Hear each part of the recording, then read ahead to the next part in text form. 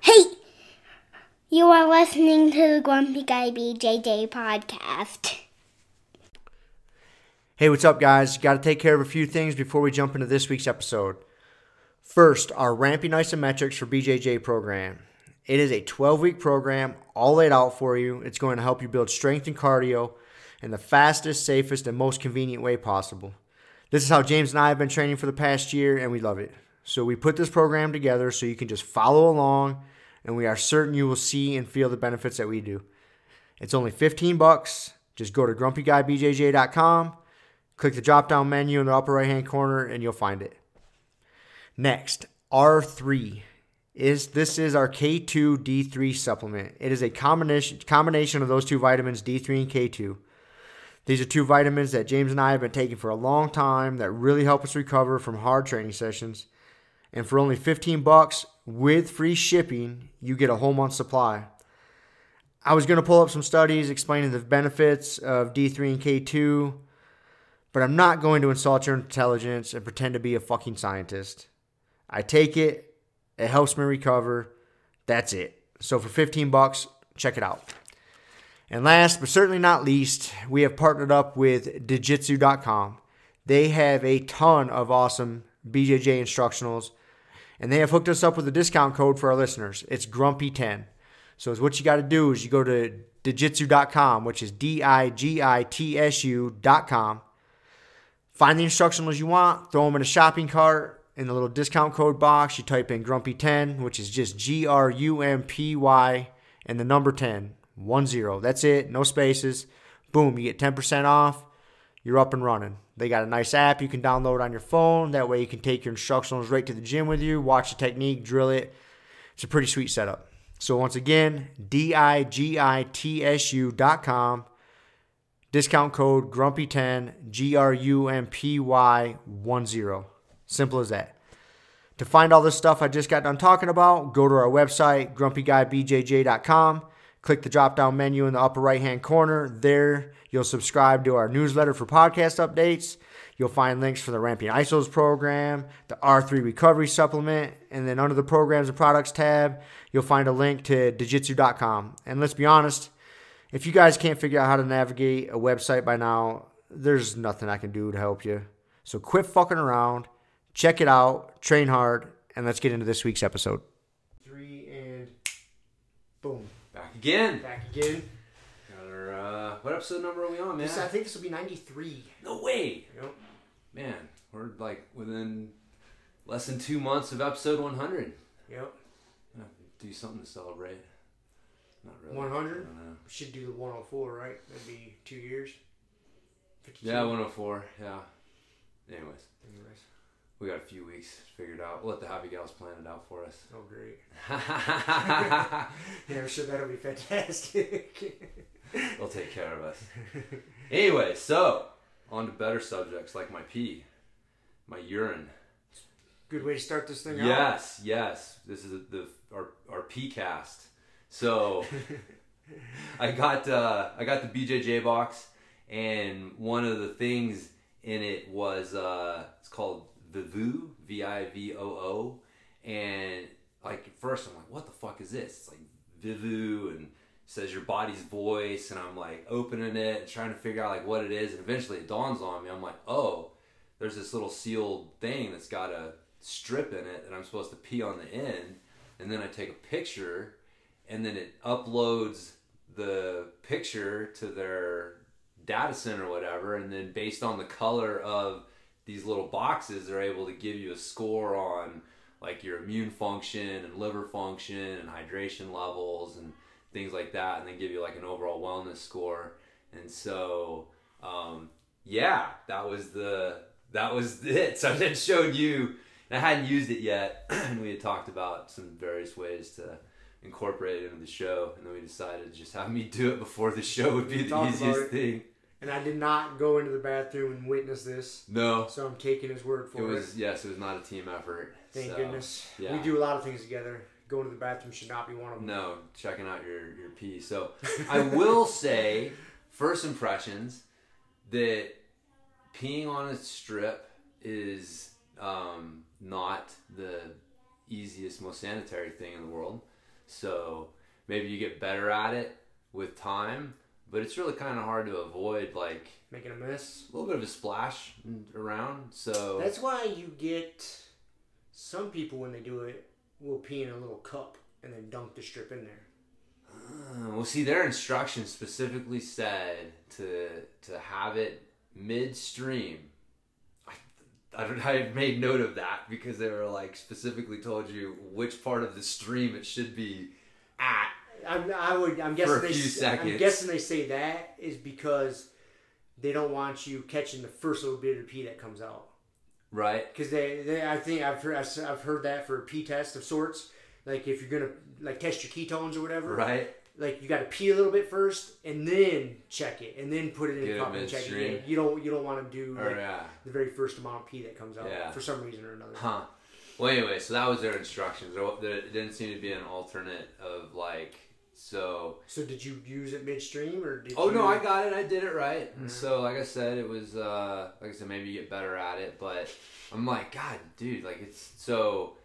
Better give me some good info or be worth it for me to have to deal with this. So it was interesting. I mean, this is so you do it, you hit the start button, and then there's a little timer, and then when the timer gets down to waits 2 minutes, and then it comes up and it tells you to has a little box on the screen and says line up your strip in the camera, basically, and get it lined up, and then it takes the picture and then uploads it, and then it gives you your score here. And so this is the You see how this thing breaks down. yeah, so that's your wellness score, my overall wellness score. But then it goes into your Hydration, water, your hydration, your pH, the immunity. 10 out of 10 for immunity. Yeah, man. Look at you. I don't really get sick.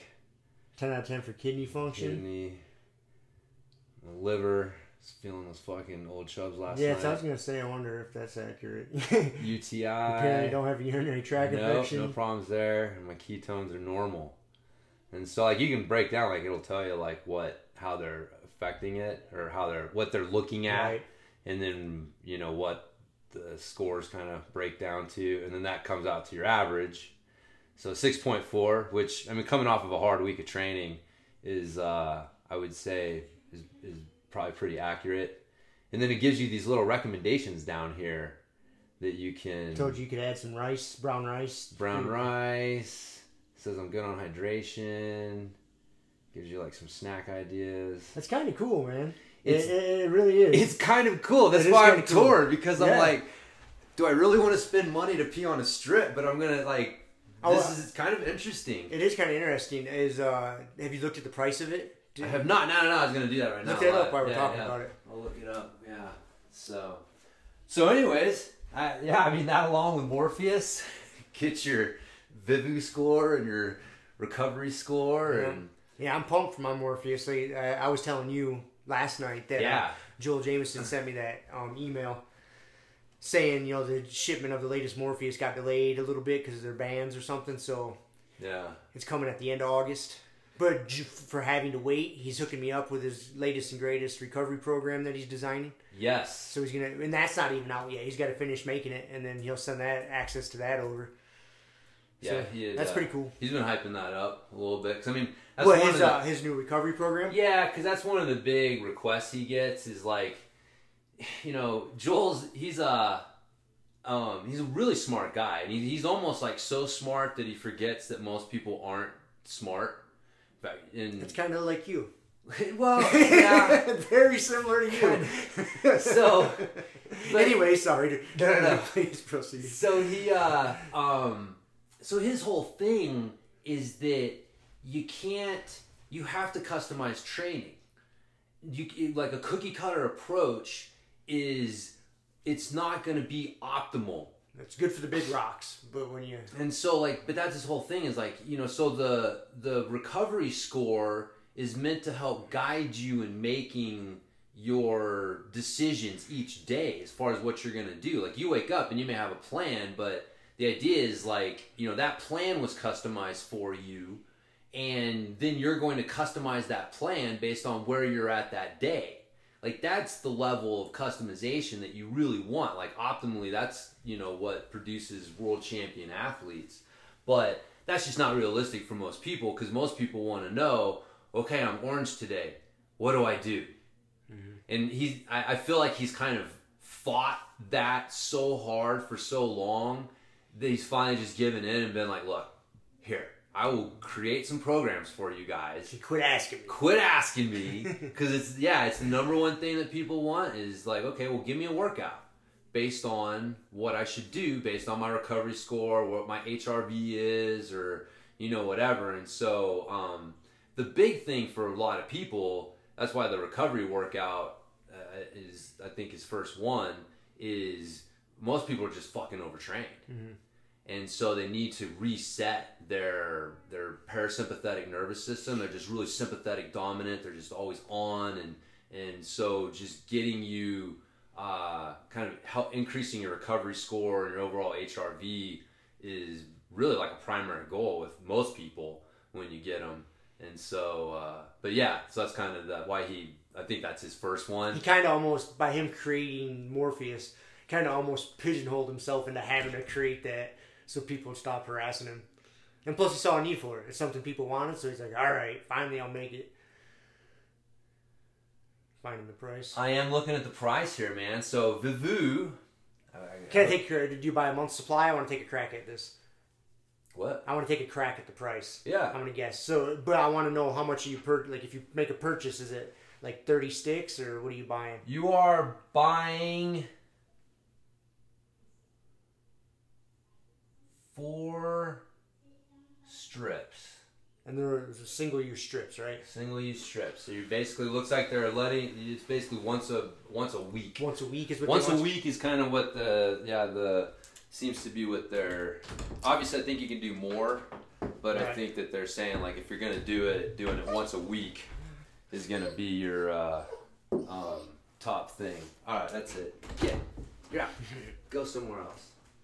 Freaking dog. Dude, it's my dog driving nuts. Alright, so once a week, you're getting 4 strips. 4 strips. Because I know some of those strips can be expensive. And they got an app to go. I want to say they're going to charge you $30 for 4 of them. No, man. About less, like if you do one off, it's $25 for one package of 4 strips. I was close. And you can use, I got a code somewhere, like probably BJJ Box. That's usually the code that discount comes with code. that. They get a 30% off discount using that coupon so that'd code. Be what, another $7 off? Yeah. Roughly? Yeah, so what? Because $7.50 off. Yeah, $7.50 off. So under $20 with the discount. And then they got subscriptions. So if you do a monthly subscription, it's $15 a month. And if you sign up for a 6 months, so basically breaks down to $9.90 a month. That's not bad. Yeah, that's not bad at all, really. If you do a subscription, man, $10 a month. Yeah. To keep track of it. If it seems to be accurate, or something, it might be worth trying for a month. Yeah, I mean, especially with the discount. That's not hard. No, it's $10, man. Try it. Yeah. I mean, I fucking usually pee in the shower anyway. So I'll just fucking do it there. Pipes are pipes. They all go to the same place. They all go to the same place. There's man. not pee pipes and That's water right. pipes. That's right. Exactly. No one's gonna kick me out of my own fucking bathroom. You're gonna mix them up. up. In the shower, right? Yeah, I may give that a shot, man. I mean, the app's free, obviously, so you're just paying for the strips. So yeah. Oh, that's kind of cool. Yeah, I'd be interested to check it out like once a week. Kind of add it into my overall info. Trying to make decisions with, which I don't know. I mean, the other day my fucking recovery score was 18%. Were you there? Was that Thursday? This week? Yeah. No, when Jamie was here? Yeah. No, I was not. Dude, yeah, I go in Thursday, man, and I woke up that morning and my recovery score on Morpheus was 18%. Is that the lowest it's ever been? It may be up there, yeah, or down there, I guess. Down there, yeah. It's hilarious because it doesn't even register on the bar graph. It's blank, yeah. It's like, it has to be like over 20% for it to like register on the bar graph. And so it's basically like, I was dead that day. But, what are you going to do, man? What are you going to do? Jamie's in town. I'd taken the day off before, Wednesday, because I trained Monday and Tuesday, and man, I could feel it. I was like, ooh, man, if I go in and train Wednesday, I'm really going to be struggling. And so I, technically, what was it? I think I was orange, And so I wasn't that bad, but I was like, I'm just going to take the day off. And then I woke up Tuesday or Thursday, and I'm fucking 18% in red. And it's like, well, what are you going to do, man? What are you going to do? Jamie's in town. I got to go train. So I went in and trained anyways. And we're talking about Jamie Canuto. Jamie Canuto, yes, who we will get to here in a minute, talking about some of the stuff. Yeah, I was orange. I was 70. Him and Amanda. What's Amanda's last name? Isn't it like Montero or something? Yeah, I think so. Sorry if I'm butchering it. Yeah. I'm sure she doesn't listen to us anyways. No, She could care less about us. Yeah. But, no, she likes me now because I'm married to Kiele. And she likes Kiele. And she likes Kiele. Exactly. I told Kiele, I'm like, I'm so glad that you make friends with all the black belts' wives because you make me like way more socially acceptable to them. So, yeah, they're going to exchange sourdough. Like, Kiele's going to... she showed her how to do the kombucha last night, so she's gonna start doing kombucha, and she wants to learn how to make sourdough bread. Nice. And what else? The teriyaki chicken she likes. She wanted that recipe, so they're like all. And Kelly's like, fine, I'll give you teach me some jujitsu, and I'll teach you some cooking stuff or whatever. So yeah, it's a good exchange. Yeah, anyways, he's in town training, so 18% in red or not, it's like... You gotta train. I gotta fucking go in and train. So, I mean, I guess... I try to nap, rest, hydrate, I'm trying to mitigate the damage, and I knew, I might pay for it, I'll probably pay for it later, but you just gotta do it. So, that's the thing with the Morpheus, it doesn't mean because you're red, you don't train.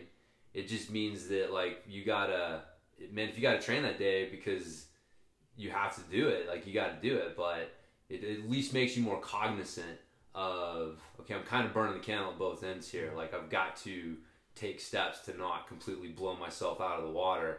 And it'll make you be more mindful of trying to mitigate that damage. Yeah. It would for me anyways. Oh, for sure, yeah. If I saw that, if I was in the same situation to where we had a world champion in town and, my recovery score is below the charts, not off the charts, right, you're going to train. But if your recovery score is that low, you're going to really be thoughtful. Okay, like, all right, I usually don't take a nap. I'm going to take a nap today. I, make sure I'm definitely... even maybe a little overhydrated, like drink a ton of water.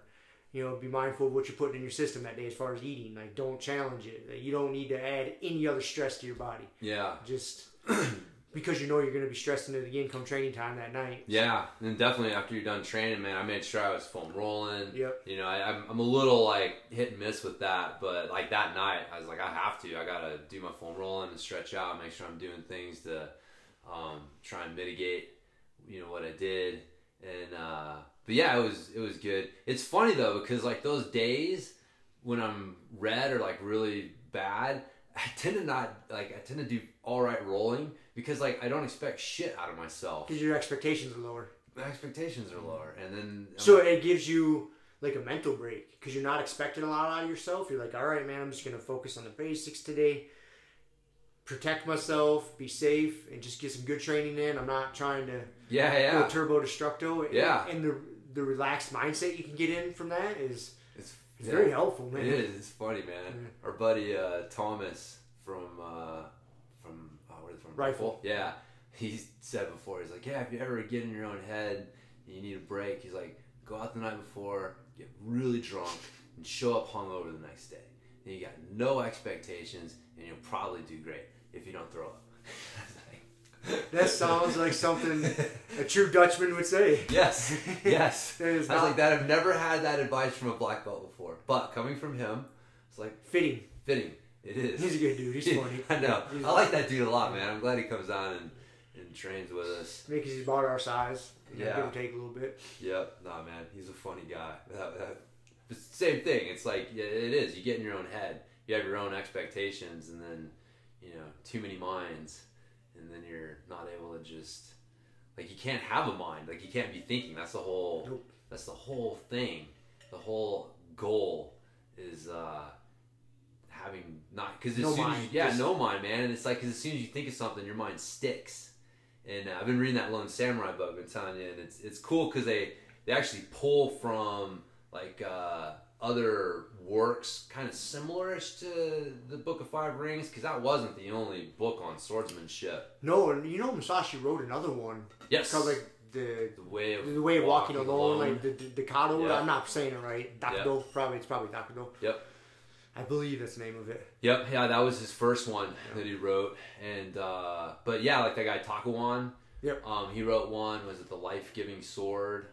Yep. I believe, and Something along those lines. Yeah. But anyway, so like they'll talk about, they'll pull from some of these other texts, like talking about like how, you know, you can see how Musashi probably influenced these guys who wrote these things, and that was like one of the sections was talking about like the mind that is nowhere can be everywhere, and that's the whole thing. As soon as your mind sticks, as soon as you think like, you know, you have 10 opponents, as soon as you think about one of them, you're fucked, because now your mind is stuck there, and it's like you got to be able to just let it not get stuck, and that is like so fucking hard to do. It's hard. So hard. But when it happens, you're just like, and then what sucks is then you try to deconstruct. You're like, what did I do? How can I replicate that? How can I replicate that? Yes, exactly. You know what you know events took place to put me in that state.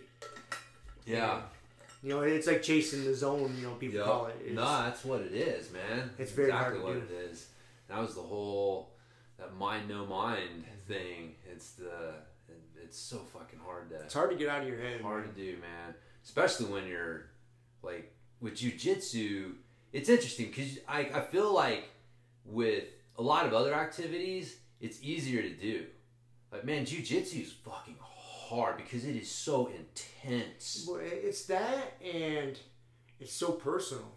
Yeah, that's what makes it intense. You get, yeah. It's personal combat. Personal combat, you know, and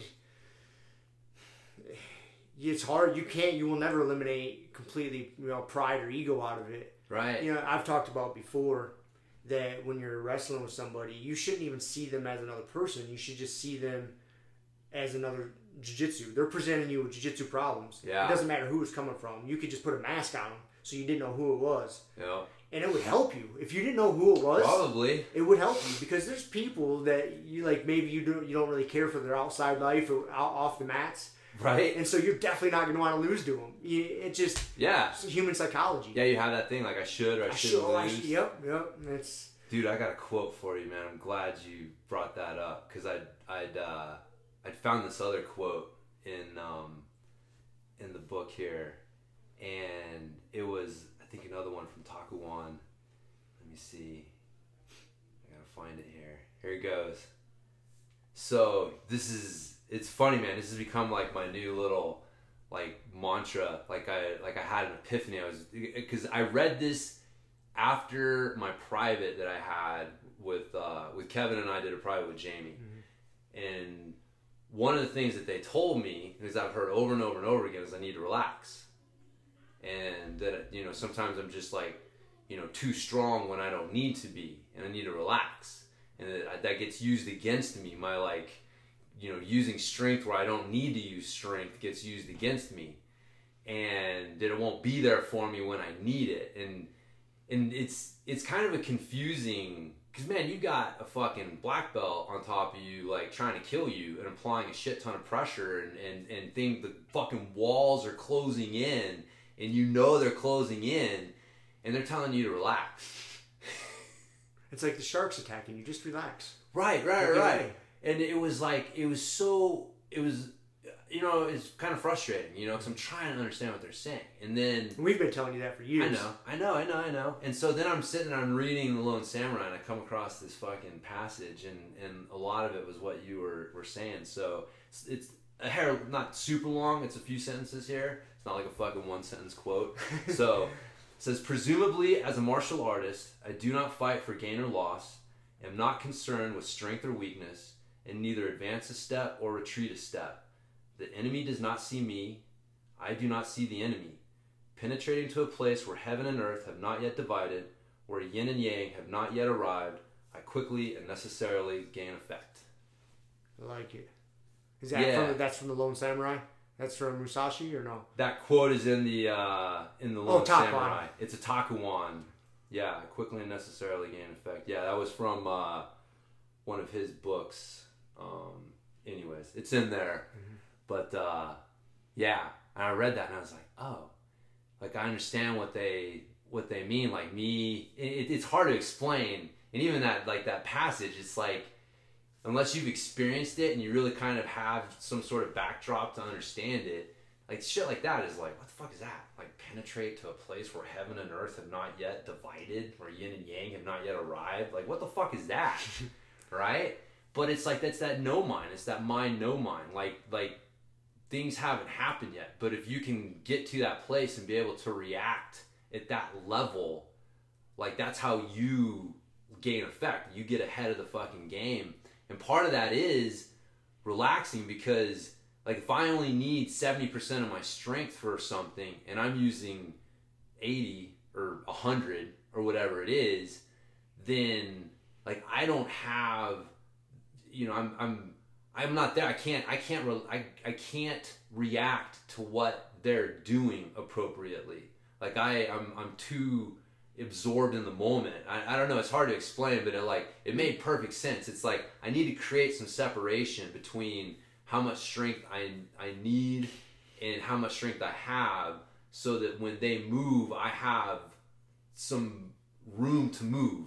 I don't know, but so anyways, that's my totally confusing. No, I see what you're saying. There's a way I try to explain this to new people a lot, is because you I mean, you're not the only one that uses too much strength, dude. Especially when it's one of your attributes, you're gonna use it, man.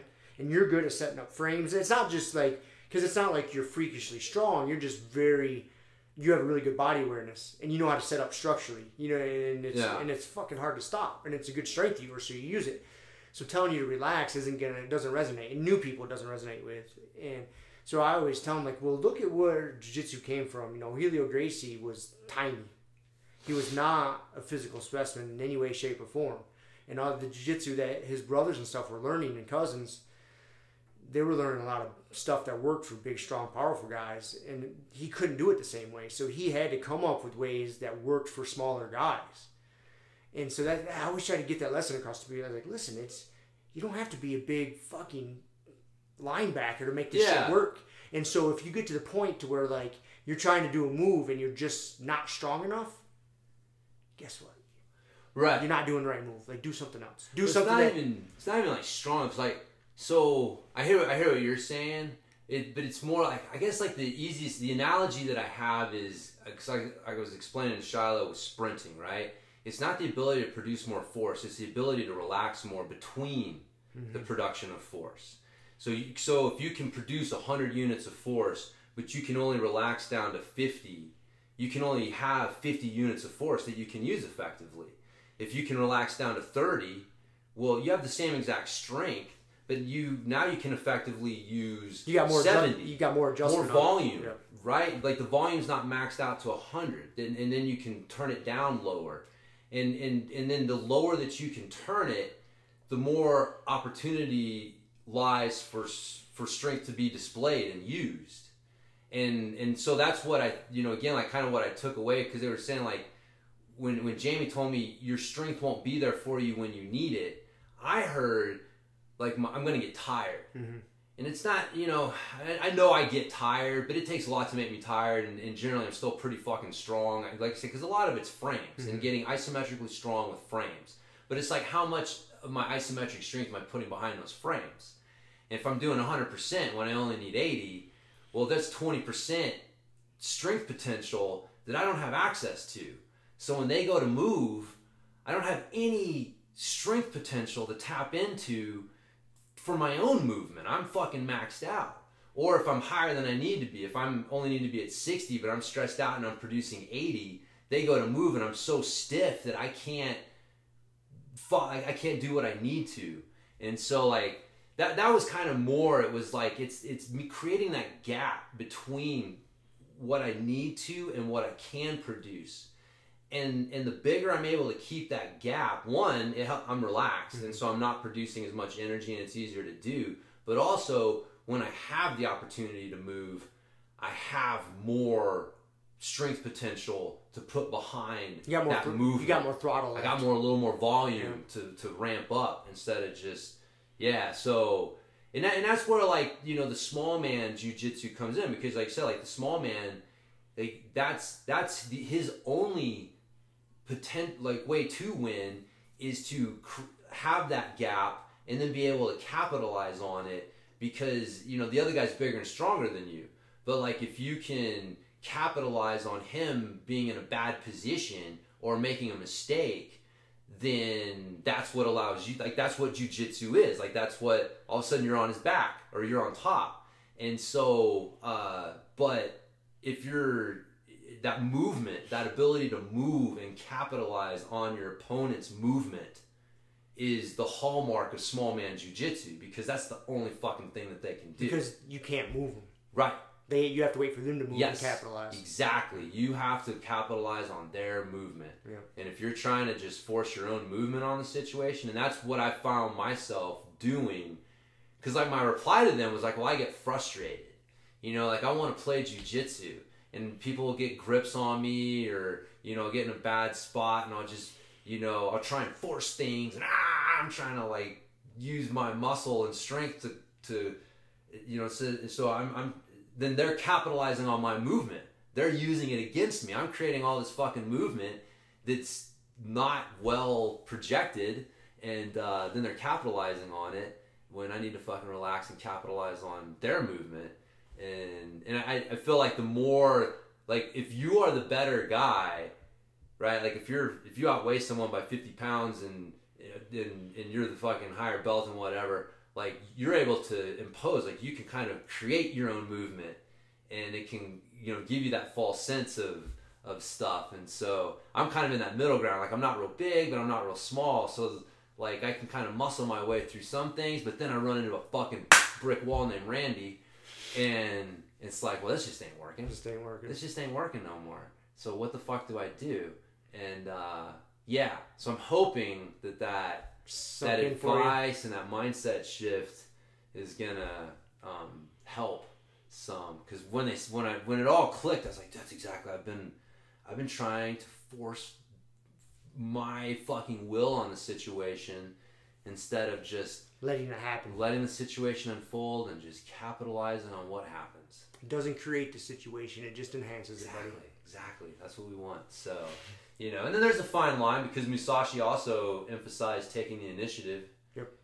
So that it's weighing that with just being passive, because you can be take it too far. You can go the other way. Yeah, where I'm just always being like a counter puncher, and that can work, but it taken to an extreme, it's not good. So you still need to be able to create your own situations given the opportunity and need. But so it's good. One day that lesson will sink through 100%.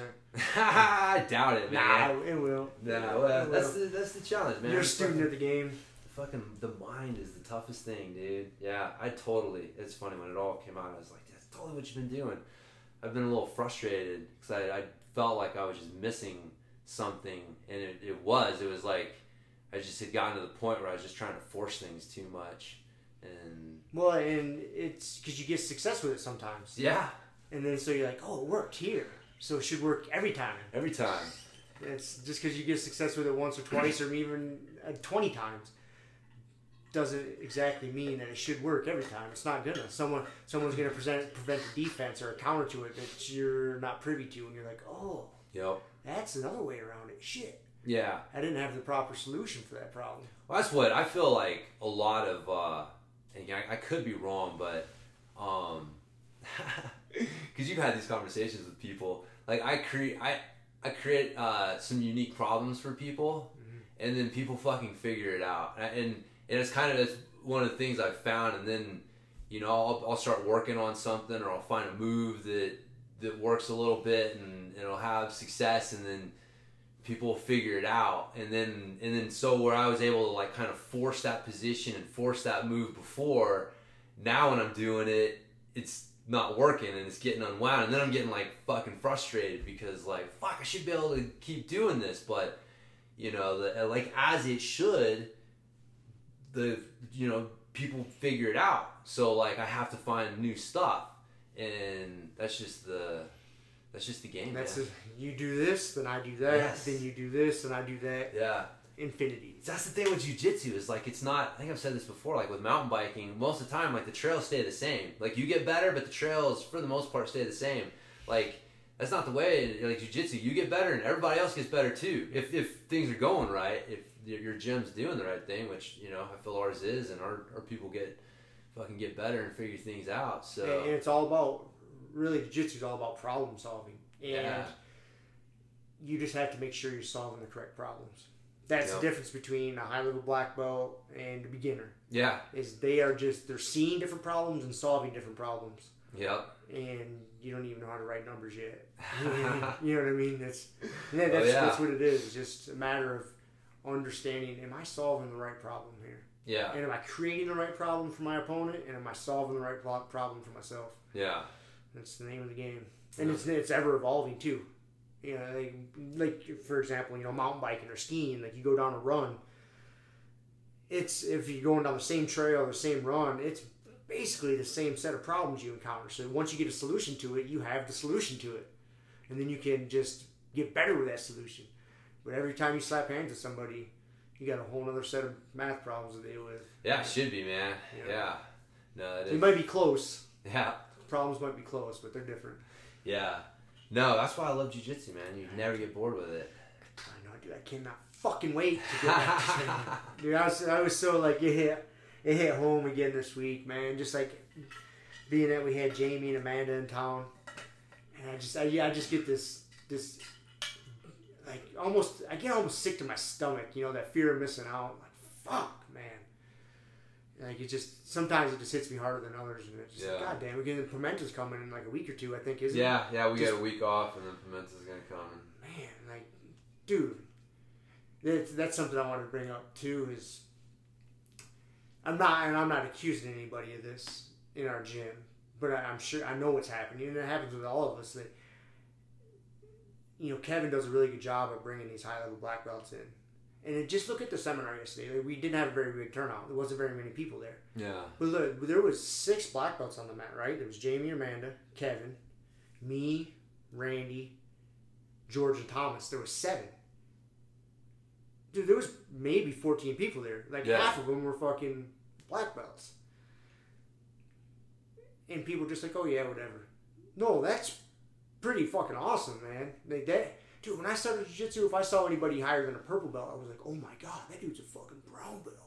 Like, they don't come around very often. And then to even see, dude, I probably went a couple years doing jiu-jitsu. No. Yeah, probably, I would have to say the first couple years I did jiu-jitsu, I only saw a black belt a couple of times, or was on the mat with him a couple of times. When Kaiki would come in from California and fly back into Michigan and put on seminars or something. That'd be about it. Yeah. Until you started promoting people within our organization. Finally my coach got a black belt, but that was later on down the road. So, dude, I'd go the first 2 years without even being on the mat with a black belt. And now it's just, it's more popular, common, there's more black belts out there. Yeah. And you turn up for a seminar in Little Old Grand Junction, there's 7 black belts on the mat. Fuck yeah, man. It's a cool thing, man. And if you're just starting out jiu-jitsu, obviously you'll never really understand what it's like on the other end, back when jiu-jitsu was becoming new and popular here in the States. But that's a pretty special thing. Yeah. Well, I mean, dude, when I started, we didn't have a black belt in town. Nope. Yeah, Kevin moved to town, I think 3 or 4 months after I started jiu-jitsu. So, we had Matt was a brown belt. We had I was a purple belt Rob and purple belt Tim. That was holding it. down the fucking fort. Yeah. Dude, we were the hottest ranked gi jiu-jitsu guys in town. Yeah. I mean, once in a while we'd get some, passers through. Yeah. Yeah, but no, man, it makes a difference. I mean, I will say in my brief jiu-jitsu career, when you have people that you either go to places you roll with them or whatever, and the highest belt at their gym is a purple belt or a brown belt, you can just tell. Like, man, taking ass whoopings from Kevin for 7 years, it's just different. Like, having a black belt there to roll with, to train with, to help you with your progression and stuff, it it makes a difference, man. So like if you have access to one, like don't take it for granted because not everyone does. Not everyone does. You still go to small towns and stuff. Not Yep. everyone has the And, access that we have. yeah. We're pretty fortunate. Yeah, we are definitely. And if you're at a gym like that, realize how fortunate you are. Don't take that shit for granted. Mhm. There was a point in time to where that wasn't normal. Mm-hmm. So. Yep. Yeah, but anyways, woe is me. I go back to fucking missing out. Like, God damn it, man. It was funny, man. I think I told you yesterday. One of the girls that came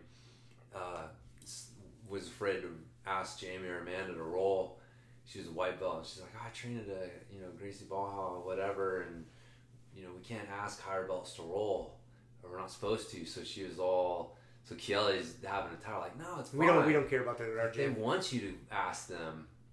But that is tradition at some gyms. That's old school way. I don't really agree with it. Yeah. You should just be able to ask anybody to roll, but it is. Some people still hold up that Well, tradition. what's interesting was Josh Hinger was talking about on his podcast and about one, he thinks is bullshit, the whole like you can't ask higher belts to roll or don't ask black belts to roll, and he's like, I think it's bullshit, and he was saying like for him he feels kind of bad like asking lower belts to roll because it seems like maybe he's picking on like some blue belt, or maybe there's people there that really kind of have anxiety things and really like would rather not roll with him, and then he goes up and asks them, and then they feel obligated to do it. So he's like, man, for me it's way easier for me to have the lower belts who want to roll with me come and ask me than me try to like fucking look around the room and figure out like who here do I want. Right, because if people start analyzing it too much, they see you looking around and you decide on somebody. Yeah. And you're the higher rank. They're like, oh, why'd he pick me? Yeah. And it does. It does give you a little hesitation or a little anxiety about it. Yeah. And I mean, I had some of that coming up because, like I just said, black belts weren't normal. They weren't common. Right. And when you did get a chance to roll with somebody that high level, it was intimidating. It's fucking still is for me, dude. Yeah, it is fucking intimidating. It's man, dude, you got like Jamie come through, and again, like that's He's so good. such a good example of like, dude, there are levels to this shit. It's like Kevin's good, like Kevin's a pretty good black belt, and then Jamie comes through, and it's just like, just a whole another level to it. And then we got Pimenta coming, and that's what's really cool is like two completely different styles for the most part. I mean, when you break it down, they're basically using fundamentals differently, but like Jamie's style versus Pimenta's style are totally different. And so like I like having those two perspectives, on how to do jiu-jitsu. So if you had to pick one of the two styles, which one do you prefer? The one I prefer personally is Jamie. Is it? Which is why Pimenta's probably better for me. But yeah, no, I think that Jamie's style, because him and I got similar body styles, and just his, in the seminar, everything was like how to go from spider guard and leg lasso to ashigarami. And I'm like eating that shit up. It's like, oh, that's great. Like, and so he likes the high mount.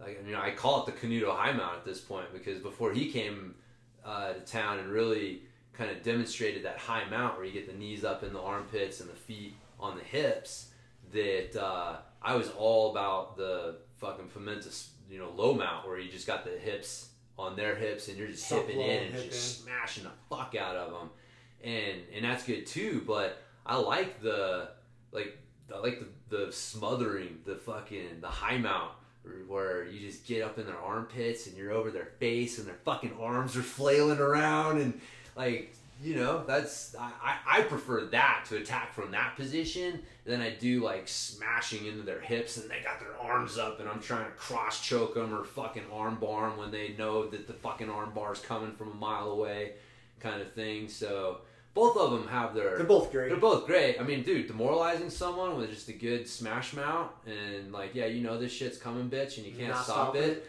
I love that too. But it's just my personal style is a little more... Fits a little bit more. Fits a little bit more with Jamie's jiu-jitsu, I think. But Pimenta, like I said, that's why Pimenta's probably better for me, because Pimenta forces me to look at and work on elements of my game that I necessarily wouldn't. Like, dude, my passing, I still like him coming through and starting to work with us. Because dude, that's his whole thing. Like, is that dude showing us anything from the bottom? I can't remember. I mean, probably very little, man. Like, his whole game is fucking takedown, pass the fucking, get on top, smash, choke, cross choke from mount. Like, I mean, that's his game, and it's super effective. And for him, all roads lead to the mount. Oh, yeah. And so it's passing, heavy pressure passing, and so but yeah, him coming through and his influence on our gym with his passing and stuff. Dude, we've all grown so much from it. Huge. Yeah, man. His footwork and all the stuff. So, and that's the stuff that I wouldn't, necessarily work on as much if I had people telling me, like, look, you need to work on this, and look at this, you got this fucking great resource to do it with. So, and then again, that goes back to how awesome it is that we got both those guys such high level come through and train at our gym. Because then you can pick out, like, I like what he does in this position, and I like what Pimenta does in this position. Oh, I like what Jamie does here better, and you kind of you get a little hybrid of it. Totally. Yeah, that's exactly that's how it should be. Yeah. You're like, oh, I like how he did that. Yeah. Oh, that was sweet. Dude, it's funny. I think I've told you, like, because I associate pieces of my game with people. Mm-hmm. And so, like, Neon Belly to mount is like, I mean, that's Pimenta. I learned how to fucking get to mount from a Neon Belly from watching him mount Kevin. And it's like, Kevin's fucking good, man. It's hard to mount that dude. And Pimenta just, his little, like, he gets that Neon Belly and then he sucks the other leg in, like, tight, and it's not sticking out to the side, and that little pressure he does, and dude, it's so fucking beautiful. I love that.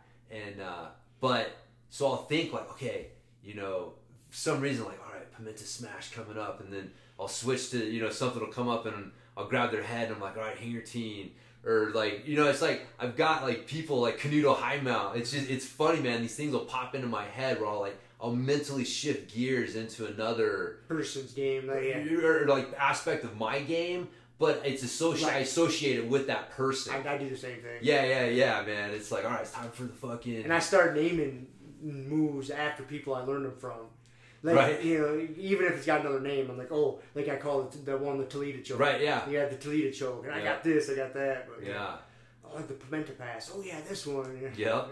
Yeah, it's funny, man. But those little things, like, it's just thinking of that, like, it's easier than thinking of, like, the move, because it's I don't know, you don't watch much football, but it's like one of those Chip Kelly was a football coach for Oregon, and their whole thing was like that, a real fast-paced offense, and so he had boards that would hold up pictures. They had like 4 different pictures, and each picture represented a play. Mm-hmm. So, and instead of like, doing their signals or calling it in, like, and then them having to think about it, it was just a picture. So like, Donald Duck equals this play. Mm-hmm. And like, people, like, you can process that shit faster than almost like telling them the play and then making them have to think about the play. And it's like, if you're like, okay, do an arm bar versus like, all right, do the Canuto arm bar. And it's like, oh, okay, it's like, you don't have to think about it the same way. So it's, it's interesting how our mind works, and we create those little mental shortcuts and hacks. Because you have to, man. The less you think on the mat, the better. Yeah, back to the no mind. Yeah. You can't be thinking too much. I mean, it pisses me off to admit that I even think their name, because it means that my mind is sticking for just a moment as I shift gears, So, but yeah, it's part of the growing process. Yeah. Nah, that's pretty awesome. I want to shift gear. Think about it. We've talked like the first 45 minutes all about jiu-jitsu. We're going to have to edit this and put on the back at the end. Yes. So we don't fuck people up. Right. Because I was going to bring this up, and it just popped in my head when we were talking about at the beginning about recovery. So I'm talking about sleep real quick. The only reason is just I had some personal experience this week that just reiterated how important setting up your environment to sleep properly is. The reason being is because at my house, I got my house and my room set up pretty fucking good, man. Like, my room is dark. I mean, I don't have any lights in there. I mean, my phone, so one, like, the phone doesn't go in there, so I don't have a phone charger. You know, I don't have a TV or anything in there, so there's no, you know, usually when you turn your TV off, there's like a little red light that goes. It's just tiny little red light, right? No night lights. None. I got blackout curtains. Like, at night, dude, it's fucking pretty dark in there.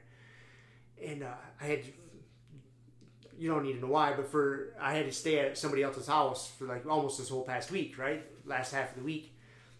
And dude, this fucking person's house, man, it was like goddamn daytime in there, man. There was, and I didn't think about it beforehand. So the first night I get there, well, the first thing I really noticed is, so I have one of those salt rock lamps. Yeah. You've seen those, right? Those Himalayan salt rock lamps. Yeah. That's my reading light because it's a real warm, dim light. And it's even a dimmable one. I can turn it way down. So that's my reading light at night. So when I lay down in bed, I always read, you know, before I go to bed. And that light is just, it doesn't charge you up. It's not bright. And it's super easy, man. Sometimes I read like a page and I'm like, oh man, I'm pretty tired. You know, and it's super easy transition. Boom, turn that off, I'm out.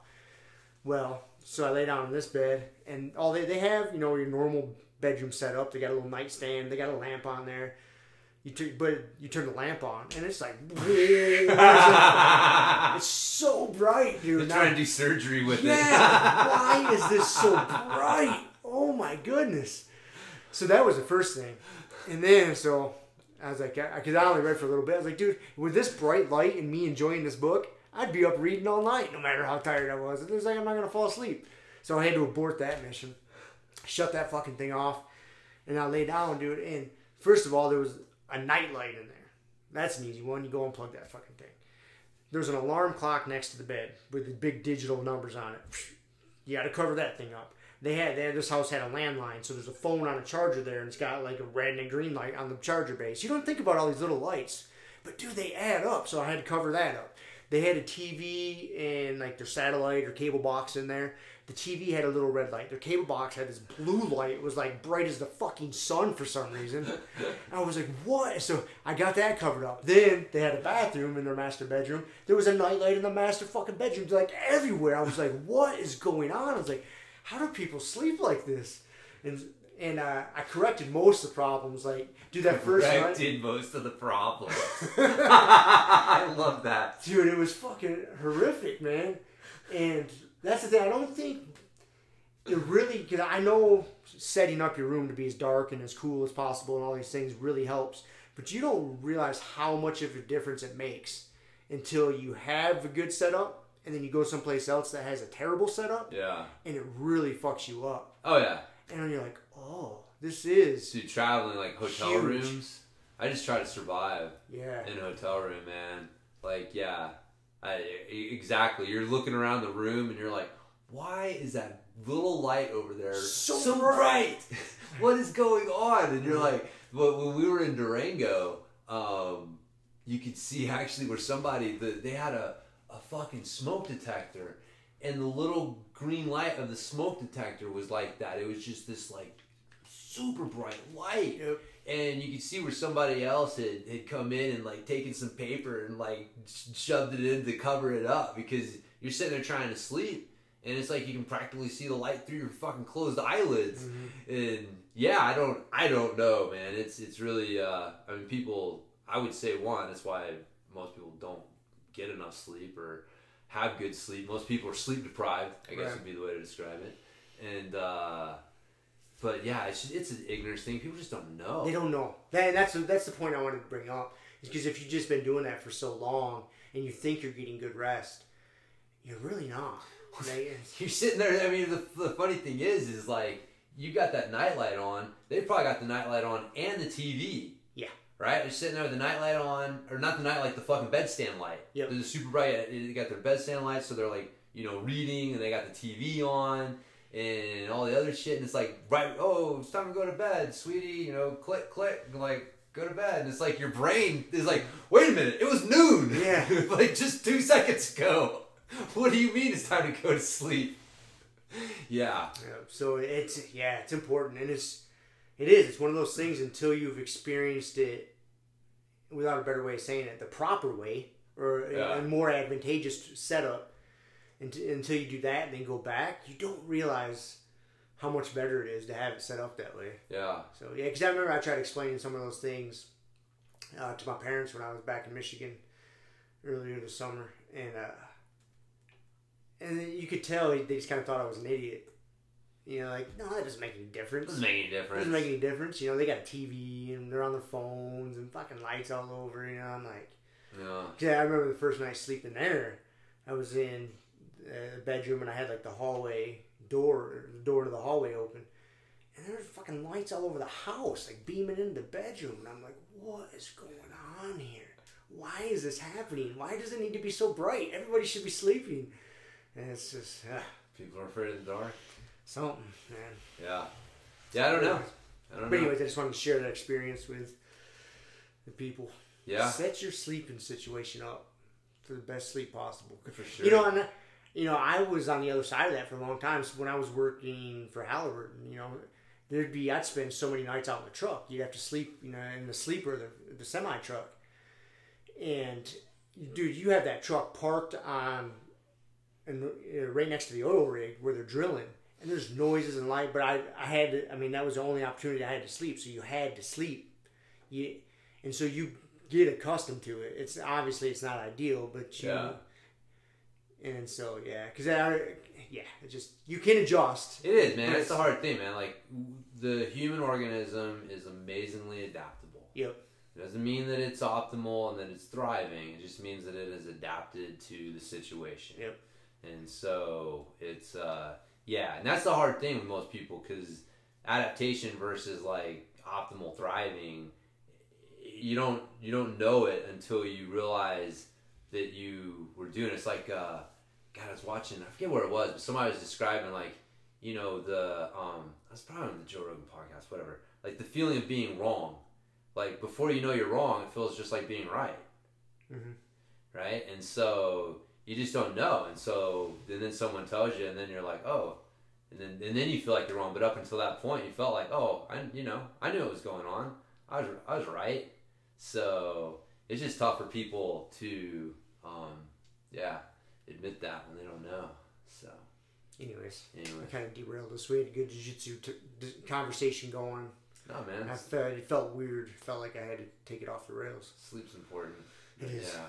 Yeah. I see that all the time, though, man. Adapting. People adapt to shit, and then they think that just because they don't feel bad, that's the same thing. And it's like, no, man. You can do better. Yep. You can do better. So. Anyways. No. So you got some bro signs for us? I got a few bro signs. Oh, you know what, man? I had a thought the other day. Oh, wait. Can I interrupt? Yes. I wanted to bring this up. I believe they're trying to pass this like law or whatever in the Supreme Court that obesity is going to become a protected class. Of what? Of people. Like, for example, there was this case. This guy he applied for a job. This gentleman applied for a job, and he didn't get the position because he was one of the reasons. I can't remember exactly how it was worded, but one of the reasons stated was because he was very obese and unhealthy, and they knew it was going to cost the company a lot of money ultimately, or had the potential to, so they didn't hire him. So this guy ended up suing him, and it made it all the way to the Supreme Court. And I think they're trying to pass that like you can't be discriminated against, even if it's your own business. And you're like, hey, this guy could cost me a lot of money in the long run. You know, we're not going to hire him. You know, and they're going to say that's illegal to do. It's going to become a protected class. You're a fucking fattest. Yep, you're a fattest. Dude, that is that's kind of scary. It is scary because it's just a slippery slope. You know, like where does it go from here? Yeah. You know, because so for example, say you run a business and you just have a standard sized toilet in there, and some fucking 350, 400 pound person comes in, and they can't use your restroom because they're just too goddamn big. Right. So you're not set up for them? You know, are you breaking the laws? You know, because now if you run a business, you got to have like handicap accessible stuff. You got to have handrails and stuff. So now Do we all have to have like extra large toilets for super fat people? Dude, what about like airlines? Man? Yeah. You know, are they gonna? Yeah, like, but are they gonna have to take how out does a that work? seat and just make bigger seats? Yeah. Yeah. How does that work? Exactly. That's what I'm saying. It's a dangerous thing Huh. if they let that through. No, of course. Well, because the difference is that, again, people love to point to outliers, right? But for the most part, if you're overweight, there's some personal choices going on there. Yep. Being born a woman, being born not white, or what, you know what I mean? Like the traditional things that the government has tried to step in and protect are things that you have don't zero have no control. choice. Zero control. Right. You just have people judging you solely on things that were completely out of your control. But man, if you weigh 400 pounds or 300 pounds or whatever, like there are choices that you are making that are contributing to that. Yep. And that says something about you personally. Like, no offense, but like how you do one thing is how you do everything. And for me to have to overlook that and just pretend that this is just a normal person like anyone else, with the shit roll of the dice. Right. It's like, no, it's not. That's not true. So, yeah, I don't know, man. It is it's a frightening thing, man. It is, because fat people they shouldn't be a protected no class. Like, they don't need to be a persecuted class. No, we don't need to put them in, prison camps and starve them. Here's the thing, man. I was thinking about this. Like, society, you have to declare something being normal, right? You have to be assumptive on some level that something is considered normal. And any time that it's impossible to go through your day. Like, with having to walk up and gender check every person that you see, because you're just being assumptive that you see someone who looks like a man, and that must be a man, or vice versa. Like, you can't go through your day. Like, if you were non-assumptive, if you were a true, like, oh man, I'm just, I don't assume anything from anyone. Everyone's their own flower, and they can do whatever they want, and I'm not going to assume anything. Like, you literally have to gender check every person that you fucking came across, because you'd be an asshole for assuming that they were anything without you fucking confirming it. So you have to make these fucking assumptions. And so anytime you declare something as normal, or just kind of the societal norm, you're going to create a situation where people outside of that are going to not feel like, okay, well, I'm not in that what's considered normal thing. And there's no way around that, because if you create a situation where those people feel normal, guess who doesn't feel normal? Others. Everyone else. Everyone else, yep. Like, you can't create a situation where being a fucking transvestite cross-dresser is normal and a straight heterosexual dude feels normal too. It's just not. You can't. So it's impossible. Now the thing is just because we just say something's normal doesn't mean that you're you have to persecute people that don't fall within those norms, right? It's just, hey, we're just trying to function as a society, and so we're just going to assume that if you dress like a girl and have long hair, that you're a girl, because that just has fucking, how are we going to get through our day if I can't make that assumption? Then it's like, what I don't know, man. It's just, it's maddening. It's fucking maddening, man. We're not trying to persecute people just because we declare something normal, and we're just trying to create norms for society. And yeah, we do need to reevaluate them and look at them, but just pretending that there's no such thing as men and women, or it's just ridiculous. It's just fucking ridiculous, man. It's just fucking ridiculous. So, but yeah, fat people are not a protected class. It is a personal choice. That's what we're moving towards. That's what we're moving towards. But it's anyways, I don't know. I knew bringing that up to get you fired up. Dude, it's fucking maddening. I don't understand, because that's what it is. It's like, look, I don't want to persecute them, but it's basically turns into a persecution of me. Yep.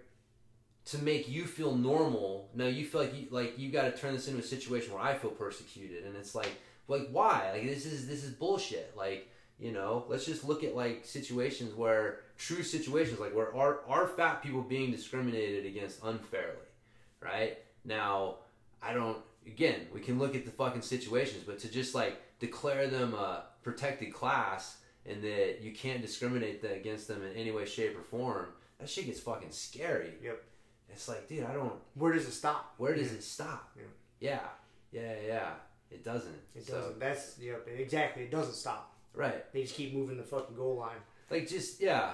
I mean, that's the crazy thing is it's demonstrable, right? You can demonstrate that someone who is obese is going to incur X number of dollars more in health costs. They're going to miss X number of days more than someone who's not. Like, you can demonstrate it. You can point to it and say, look, this person will have, an effect on my productivity and my company's ability to be successful. You can fucking point to the stats. And if someone wants to make that choice, then that's their fucking choice. That's their choice. That's their fucking choice. You gotta live with your choices, and there's consequences. Exactly, right. It's like you gotta live with the choices of fucking being eating too much and not moving enough. And this guy's got to deal with the choice of like, hey, like if this guy may have been the best worker that you ever had, may have been brilliant, and you missed out on that opportunity because you made that opportunity cost. But it's like we're all fucking adults. We should be able to make our own decisions. So, yeah, that's fucking nuts, man. It is. That's how you end up with like some small lady standing at the front door of the White House, getting ran over. You know what I mean, though? Yep. But that's what it is. Yeah, it's like because things get taken to an extreme. Like you can't discriminate against women. Great, but that's how you end up with women in positions that are dangerous for them to be in because and also endangering everybody else. Right? Yes, it's like, dude, you are not fit to be a fucking security guard or be a police officer. I mean, you've seen situations where it's like, dude, big fucking dudes start getting down on some girl, and it's like, it doesn't matter that you got a fucking like that you're a police officer. So, anyways, it's fucking maddening, man. Like you end up putting people in bad situations for themselves and everyone else by trying to force this shit on people. So, anyways. So don't be fat, people. Anyway. Exercise. I know. Eat decently. It's just funny, man. The scale, the pendulum goes back and forth, and it's man, for a long time there were fucking problems. There were people that were being discriminated against and persecuted, and there were fucking issues. And the pendulum is fucking, it's swinging too far the other way.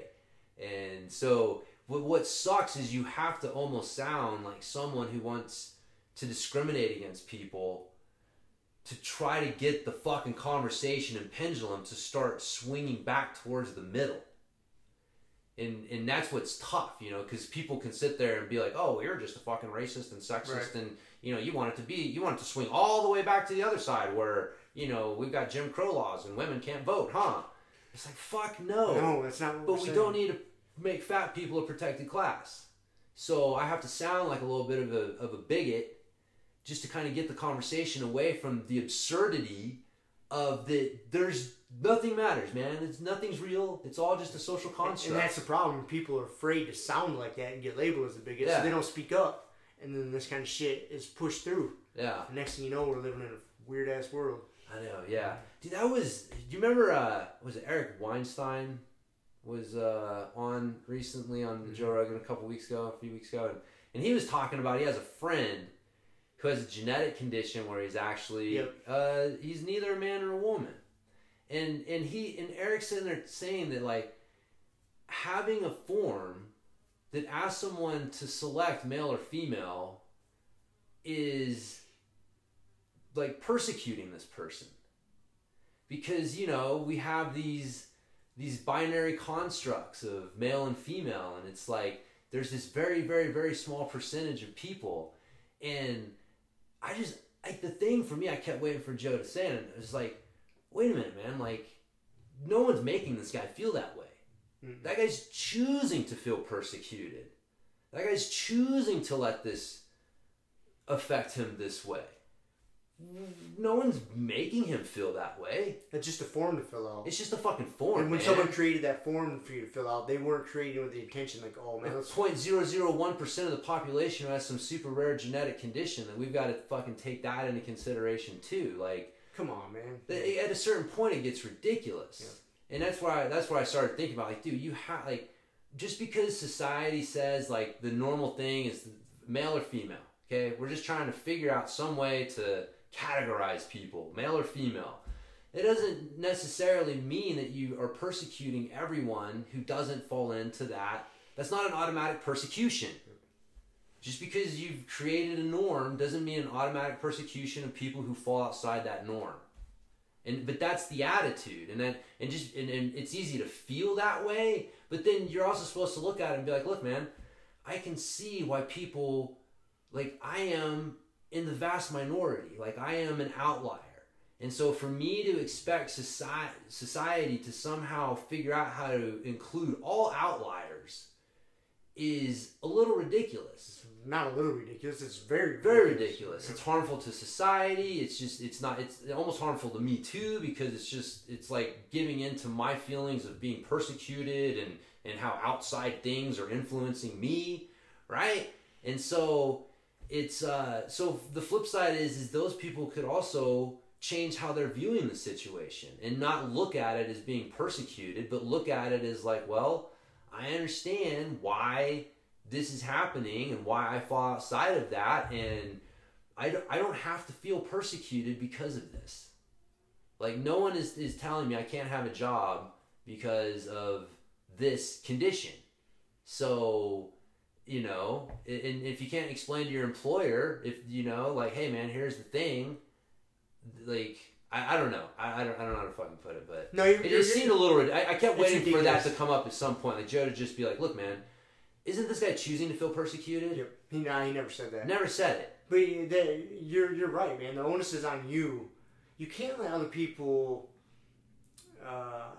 so to speak, like rent headspace. Yes. You gotta look at intention. Like, if somebody does something and it bothers you, you gotta look at, okay, why intention? Why is it bothering me? Did they do this specifically to bother me, or did they do it without that intention? I'm choosing to take it that way. You gotta.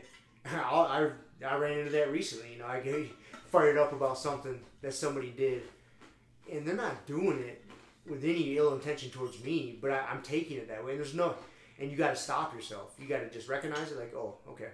Like, it's okay for me to be upset or annoyed by it, but it stops there. Yeah. And, like, you can't be mad at that person for it, and you know, because they weren't intentionally trying to frustrate you. Yeah. And it's tough to get people to get into that headspace.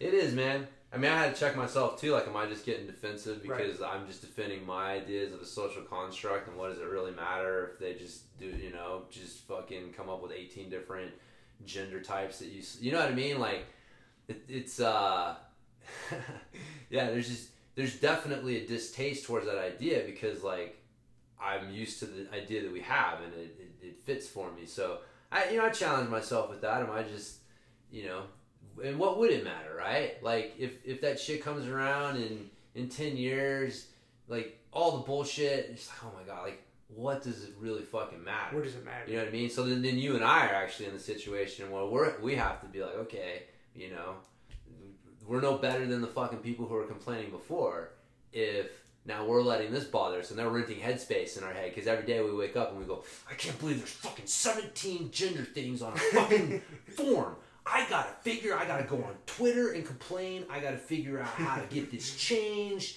You know what I mean? Like, you get consumed by things that just don't matter. Don't fucking matter. How often are you filling out forms where you gotta mark male or female? Right? You know, what are you doing? It's ridiculous. Yeah. Yep. Anyways, there you go. I feel better. I derailed us from the jiu-jitsu conversation. Yeah. Well, we'll get back on some fucking bro science here. Perfect. So the fucking theme of this week's bro science. Well, you're coming in with themes now, huh? Balance training. Okay. So I looked up some balance training, because balance training is one of those interesting topics. You know, people will. That's where like the the Bosu ball, the wobble board. Where's that fly swatter? Right, yeah. Let Let me see while you're talking. You got the Bill science going on. I gotta whack that thing. Anyways, I know, license flying over there. I know. You.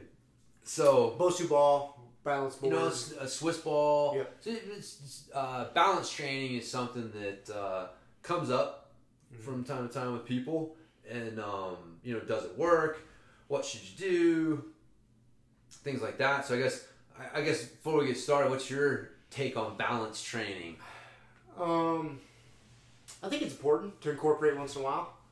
And it's one of those things, you can take it too far. Yeah. You don't have to. Yeah, there was a point in time in we'll just call it the fitness industry, where everybody was taking it too fucking far, and you'd go to the gym and you'd see people doing bicep curls on a Bosu ball. You know what I mean? Everything, they wouldn't do anything just normal anymore. Everything, was on some sort of wobble board or balance board. I think that's a little excessive.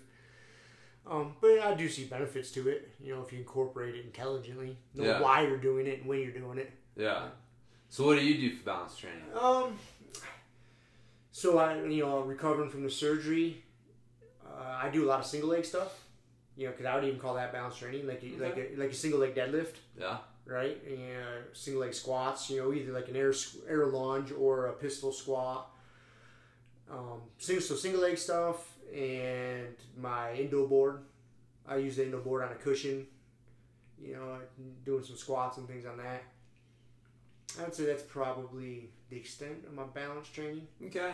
Yeah. Mm-hmm. Yeah. So, single leg stuff would definitely fall in the balance training. I think when most people think about balance training, they're probably thinking about more like specific balance training methods, like standing on a wobble board or slack line training or balance beam or something that's like you wouldn't look at it and go like that's kind of strength training.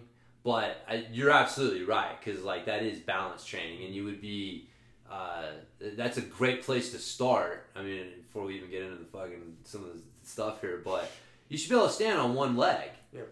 Like that's just a basic balance thing. Like if you can't stand on one leg and you're coming to me asking about like Bosu balls and stability balls and shit like that, it's like, we're putting the cart before the horse here. So doing single leg, just balancing, and then single leg exercise is an important part of overall balance training. But I think that's where the line gets blurred a little bit though. Like, is that balance training or is that strength training?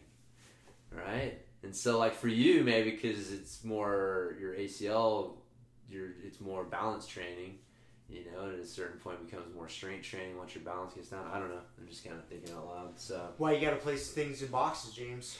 Male, female, or other. That's how I am able to fucking make sense of the world, my friend. I feel persecuted now. Yes. Good. That is my goal. I wake up every day and I say, who can I persecute today? Who can I make feel inadequate? I knew that's what your main motivation was. So, all right. So we had a couple studies that came across. One was actually a slackline study where they studied people doing slackline to work on their balance training, and surprisingly enough, they found out that slacklining made you better at slacklining. Yes. Surprise, surprise. Surprise, surprise. That's about it. You didn't really see a whole lot of balance carry over to other balance tests and stuff that they were doing. So I didn't dig super deep to see what else they were studying, but it's it doesn't really matter. It's didn't really carry over to a whole lot there. So, but it just kind of speaks to the specificity of it. That balance training on a slack line isn't necessarily going to improve your balance for jiu-jitsu. Like if you feel like because balance for jiu-jitsu is fucking hugely important, and you got your obviously like stand-up balance, like dealing with someone in a stand-up situation. But dude, passing someone's guard, your fucking balance is hugely important, and so your ability to maintain your balance while attacking someone's guard. But you may not see like a whole lot of carryover. Like if you feel like your balance is off there, you just kind of get off balanced easily, trying to pass people's guards. Like maybe doing a bunch of slacklining isn't going to help that. Might be fun, but It's not going to carry over. It's not going to carry over. I mean, really, the thing that's going to be best for that is fucking passing people's guard, like training, drilling, good drilling, where people are giving you good reactions, sort of thing. So, but anyways, what I found one here that it was an overview on balance training studies, and so they do these things called meta-analyses, and so it was a meta-analysis of a bunch of studies, and their goal was to establish an average. Basically, they were going to try to, there's all these different protocols that they've studied and found to be effective in certain ways, and so what's like the average? Because, the idea is like, well, we got to tell somebody, we got to give somebody some advice, right? If you come to me and you say, hey, I want to do balance training. What should I do? What does science tell me I should do? Are you going to come to them and say, well, here's 50 different studies and they all say something different? Or are you going to come to them and say, well, here's 50 different studies and here's what they found? What they found is basically like, if you average all these studies, you take them all and you put them together, like what does it tell you is kind of the average of those studies, right? Mm-hmm. And so what would you, when the way that information is usually delivered is like that, because if you come to someone with 50 different studies, it's like, no, I want to know what they find. What was the average, right? And so they come up with their average for the balance training. But the problem is this is how this shit starts, man, is the average is what no one did. Right? Right. If you think about it, you take what everybody did, you added it up, and you divide it by that number, and that's the average. But if you look at it, that's what almost no one, very few people actually achieved the average. So like these studies, like they're giving you an average, but then you probably go and look at the studies and the protocols, and like none of them actually did that. You had a lot on this end and a lot on that end. Right. In the middle was, I think it was like 46 minutes a week, 2 times a week. It was some, if I recall correctly. But I was just like, this is how this shit gets started. Yep. Because it's a specificity thing, right? Those 50 studies found that, well, this was effective in this specific situation for this specific thing. But then you start trying to give people an average on that so that you can create a balance training protocol for the public. And you're taking away from the specificity aspect of balance training. And so now you're making balance training less effective by trying to create this fucking average to make it more accessible to the average person.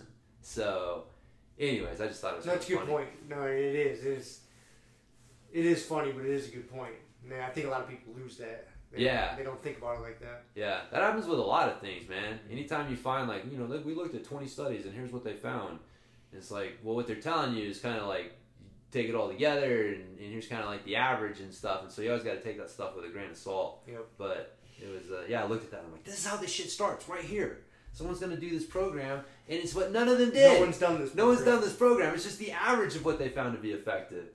So I did find one on, it was kind of related. It was like a study on balance and elite athletes and, does it matter?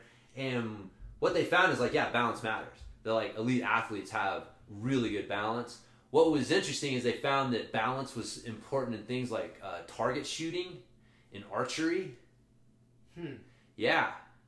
I wouldn't have guessed that. No. I mean, I totally can understand. It makes sense. But if you were to say, hey, pick an activity where that balance would have the best carryover, I wouldn't have went to archery. Yeah, well, just that you would find that the best athletes have better balance than everyone else. And so, that's what they, were finding. Like, the elite athletes in these sports have better balance than the average athletes in these sports. But they said that, like, what was it? They said there were some sports like judo and surfing, and it was like one other one that's like, where these differences between, elite athletes wasn't as big. So, like, basically in rifle shooting, you'll find, like, you can find a big gap between an average rifle shooter and a really elite rifle shooter and their balance scores. But if you're in judo, your balance is pretty fucking good. It's gonna be pretty Even good. if you're an average judo dude, good. The elite guys are not gonna, they may have a little bit better balance, but they're not gonna be, like, just hugely better, kind of thing. And so there are some balance heavy sports where you didn't find the bigger gaps, but one of my takeaways from this is how this shit starts too, because elite athletes have better balance, so therefore Better balance training makes you a more elite athlete. And now, what kind of balance training do we want to do? Well, let's go look at this study that tells us the average of everything that works. This is going to make me elite. You can totally see how this happens. Totally. Yeah. Totally. And there's, there's probably people that if I said that to would not get the ironic joke. They would be like, no, you're right. That's what we want to do. The elite athletes have better balance, so we want to do balance training. We want to take a look at what science tells us the best thing is. In this study here, it's fucking crazy. So anyways, I just found that funny. And then my last one, balance training and ACL surgery rehab. Okay. So I'm excited for this one. Yes. Where is it? Here it is. Yes. The effects of balance training on static and dynamic postural stability indices after acute ACL reconstruction. And those are like indicators. Indices. Okay. So here's the results. I'm going to read you the results, and then I'm going to read you the conclusion. And I'm going to see if you have the same reaction that I did. Okay? I'm prepared. You're prepared. All right. So, results showed that the amount of static stability indices did not change after training. And there were not significant differences in static stability indices before and after balance training. Although amount of dynamic stability indices decreased, there were not significant differences in dynamic stability indices before and after balance training. The amount of dynamic stability indices were decreased in the balance training group, however, there were not significant differences between the groups. Conclusion. These results support that balance exercises could partially improve dynamic stability in early stages of ACL reconstructive rehab. The results of this study suggest that balance exercises should be a part of the rehab program following ACL reconstruction. That's not what I heard from the results. Okay, thank you. I thought I was losing my mind. I had to read that like fucking five times. Yeah, if I had that in front of me, I would have to do the same thing. It's different hearing it, but yeah, just reading what the conclusion or the results were and then their conclusion, that is not at all how I would have wrote the conclusion. No.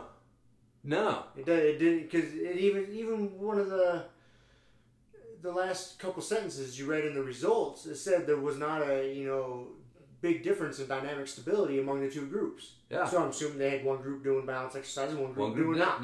Yep. And then they compared. They had some sort of metric, dynamic balancing exercise they did at the end, and they discovered they didn't really improve that much differently. Right.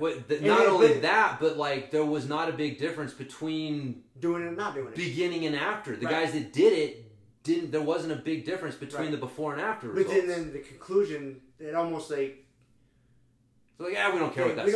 We don't care what that says. Here's what we want this published, and we know that to get it published, we need to toe the line that balance training helps ACL surgery, and so that's the conclusion. But if someone just read the conclusion to you, without you knowing what the actual results of the study were, like, it's totally different information. This is how this shit starts, man. This is how this shit starts. So yeah, it's weird. That was weird, man. That is weird. I was like, I had to reread it because I'm like, I must not be reading this right. But there's nothing positive. There was not one thing where they were like, oh yeah, this was a significant this gain. had a big improvement. Right? Yeah. No. No. But then they go to say that you should do it. Right. The conclusion is it should be part of the rehab program. Yeah. I didn't get that. I didn't get that either. I didn't get that from the study. No. So. Yeah. There you go, man. There's your fucking bro science for the week. Balance training is very specific, and be careful. Like, be wary, man. This is how shit starts. Yeah, don't go down that rabbit hole too far.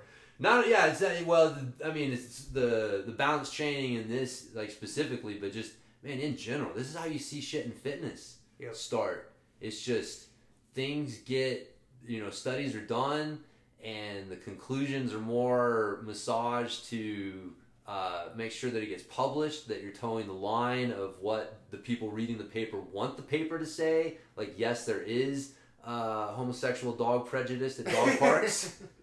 Right? Yep. Like, it doesn't matter what the study was. You just want to see what that conclusion says and does it match up. And so, like, dude, I have seen more than one study where where the conclusion does not match up with the results. So then you got to go back and read the study again. Okay, maybe I misread this. Maybe my understanding of this statement was wrong. So you go back and reread it. And you double, like, okay, then you read the conclusion again. You're like, that does not, Yeah. I did not get that from that. Dude. If you summarize those results, this is not the paragraph I would write. Yeah. It's crazy how they can massage their conclusion to toe the line. Because if you want to get published, man, you gotta be peer reviewed, and your peers are not into having their beliefs challenged. So and that's why Einstein, like, everybody's like, that's why he couldn't get a fucking appointment. Like, from the beginning, everybody says he was a bad math student and whatever. He's a great fucking math student. He just challenged their preconceived ideas of what light was.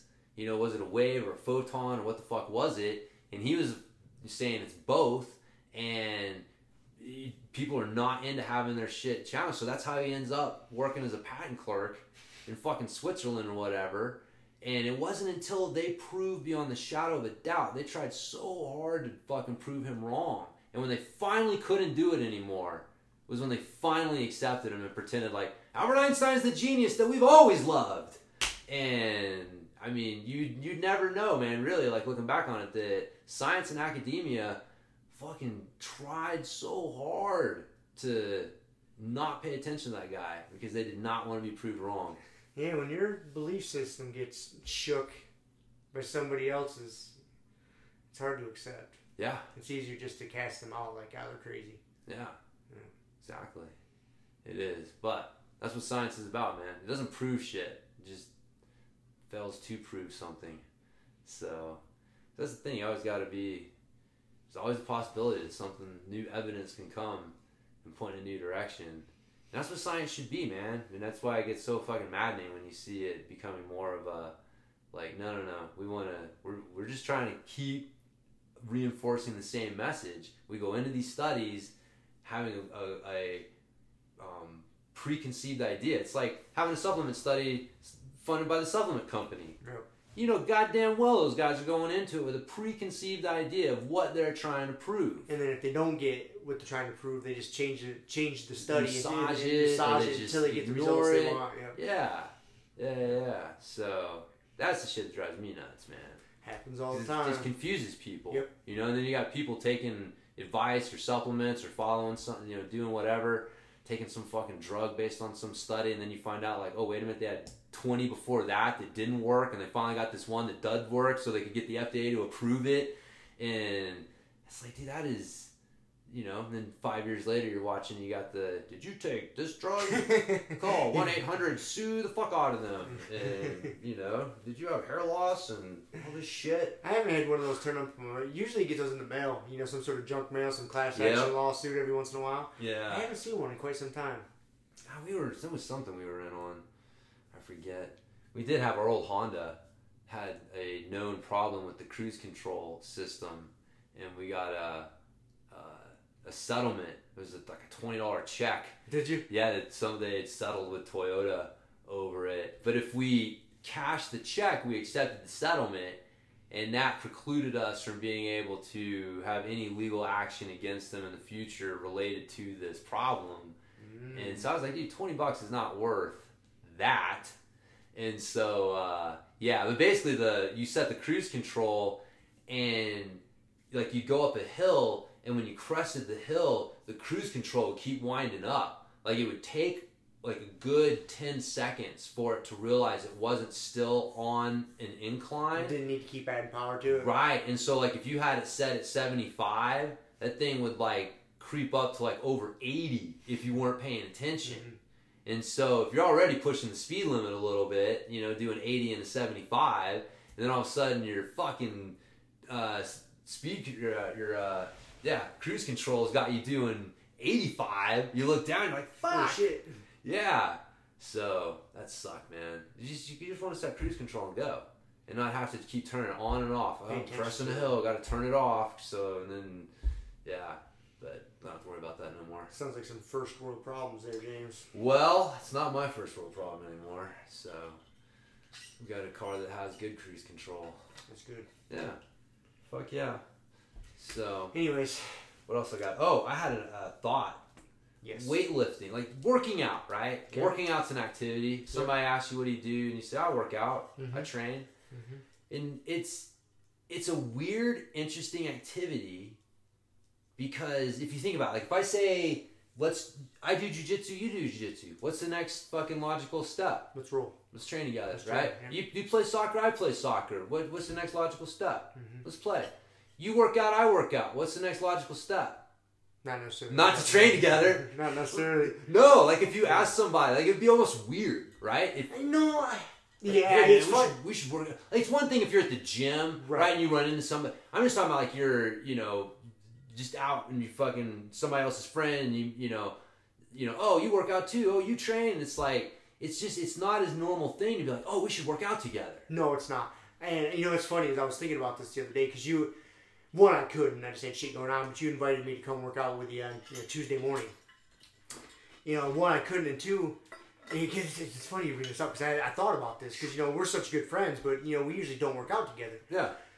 But what I'm doing right now in my workouts is way different than what you're doing because you're able to train jiu-jitsu a lot, and so what you go out in your garage or your facility and do is different. Like I put in a ton of time out in my garage, lifting, doing this, doing that. Dude, there's days I'll spend 2, 3, 4 hours out there because I don't have another outlet. Yeah. And like we talk about the ramping isometrics, it's really great in addition to training jiu-jitsu. You still got to move. In addition to training jiu-jitsu, it's a really good supplement to that. But if you're not able to wrestle, it's not enough. You've got to do more. Well, for me, I'm saying from a personal standpoint. So, and I got a structured workout, man. Like, I plan it out usually a week ahead of time, if not at least the day before, but usually Sunday nights, man. I structure my Monday through next Sunday workout. Boom, I got my push, pull, hinge, squat. I'm going heavy on this today. Boom, I'm doing my roller this day. Like, I have a system. Yeah, and so for me to run into somebody like, oh, yeah, you work out. Why don't we train together? I'm like, no, man, you're going to fuck up a program. Exactly. I have a system here. And this is week such and such of this program. I'm not coming and doing this. Like It's gonna fuck up my gains, James. Yep, I know, man. I know. It's funny. I forget what made me think about it, but I had a experience recently. I was on Instagram and I'd seen somebody post doing something with a steel mace, and I saw that they were in Fruta. And I was like, oh, fucking another dude doing steel mace work. So I messaged him and I was like, hey man, I saw on Instagram you're in mace training. I'm into mace training too. Like, we should get together sometime and swing some maces or whatever. Go on the mace run. Right. Well, I wasn't doing the mace runs at the time, but even then, I could just tell his reaction was like kind of like, thanks, but no thanks. Like not wanting to be rude about it, but it was just like a little like, dude, who is this fucking weirdo wanting to work out? Or together, and it's like, and then he's got his own thing, again, just like seeing his pictures here and there. He's got like some routine he's following, and so he's posting shit about it. But again, it's the same thing. It's like he's got his thing, and so having someone say like, "Hey, I see you work out. We should work out together," is it's a weird fucking loner activity. It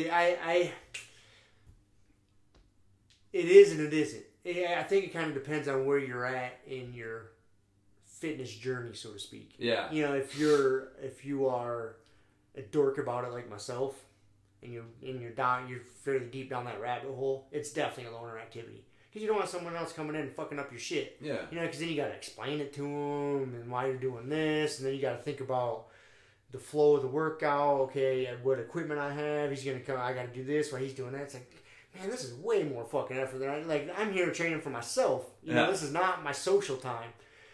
Yeah, it's not. I think that training isn't conducive to it. Yeah, I'm not blaming. I'm the same way. I mean, honestly, dude, if some weirdo fucking hit me up and was like, "We should get together and work out," I'd be like, "Okay, dude, right on. I'll call you." I'll call you. Yeah, like I'm not gonna go fucking subject myself to your idiocy, right? So, because that's the other thing. You don't know what you're showing up to. Yep. These guys could be a fucking lunatic. Yep. And So, but that's why I think, again, that's one of the things with CrossFit, why people like CrossFit, because it gives you that social aspect. Yep. Like, it's a little bit different. Like, it is a sport. Right. It is a sport. Exactly. Yeah. It is. And yeah. And you can say, like, oh, you do CrossFit? I do CrossFit. We should do a CrossFit workout together. Let's go do a WOD. You got to use the lingo. You got to do a WOD. Let's go do today's WOD. Yeah, what's today's WOD? Let's go do a fucking Calamity Jane. Whatever they call them. I think that's a weed shop here in Calamity. Is that? Okay. But anyways, but yeah, that is the thing. Like, they turned working out into a sport. So it changes. So you have that social aspect, and now it is that not that weird loner thing that it usually is for guys like us. Yeah, anybody that really takes their working out seriously, it's most 99% of the time it is a loner activity. Yeah. It's funny. Like, again, I was just thinking about this week, and I actually listened to a fitness podcast, and they had touched on this within the past couple weeks. They're talking about how they, when they were younger in their 20s, they would have workout partners, but then as they got older and more experienced and better at what they did, they disliked having training partners more and more. It wasn't conducive. Right. Because then, your ego gets involved, then you start doing more weight than you probably should have, and then injuries come, and then you're waiting for people, and it's just like... Yeah. You got to have just the right training partner. Exactly. They got to be relatively same size, strength levels, skill levels. Yeah. It's not easy to Goals. find. Goals, yep. Yeah, so even just like, when you start out just going to the gym, right? Like, because you don't have that social aspect of working out with somebody, but just...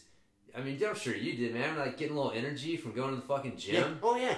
And, but eventually it starts to drive you nuts. Mm-hmm. And you don't even want that. It's like I hate going to a fucking commercial gym. I can't even imagine trying to work out in one of those fucking places now. But, yeah, back in the day, you get all fucking pumped up going to the gym, going to do your fucking workout. But you're by yourself. But you got, at least people around. But, yeah, and even if you got, it's interesting, man, how the fitness journey, because you see that a lot, man. Like, people have been working out. Like, if you've been working out for a couple decades, like, you probably have some fucking equipment at home. Yep.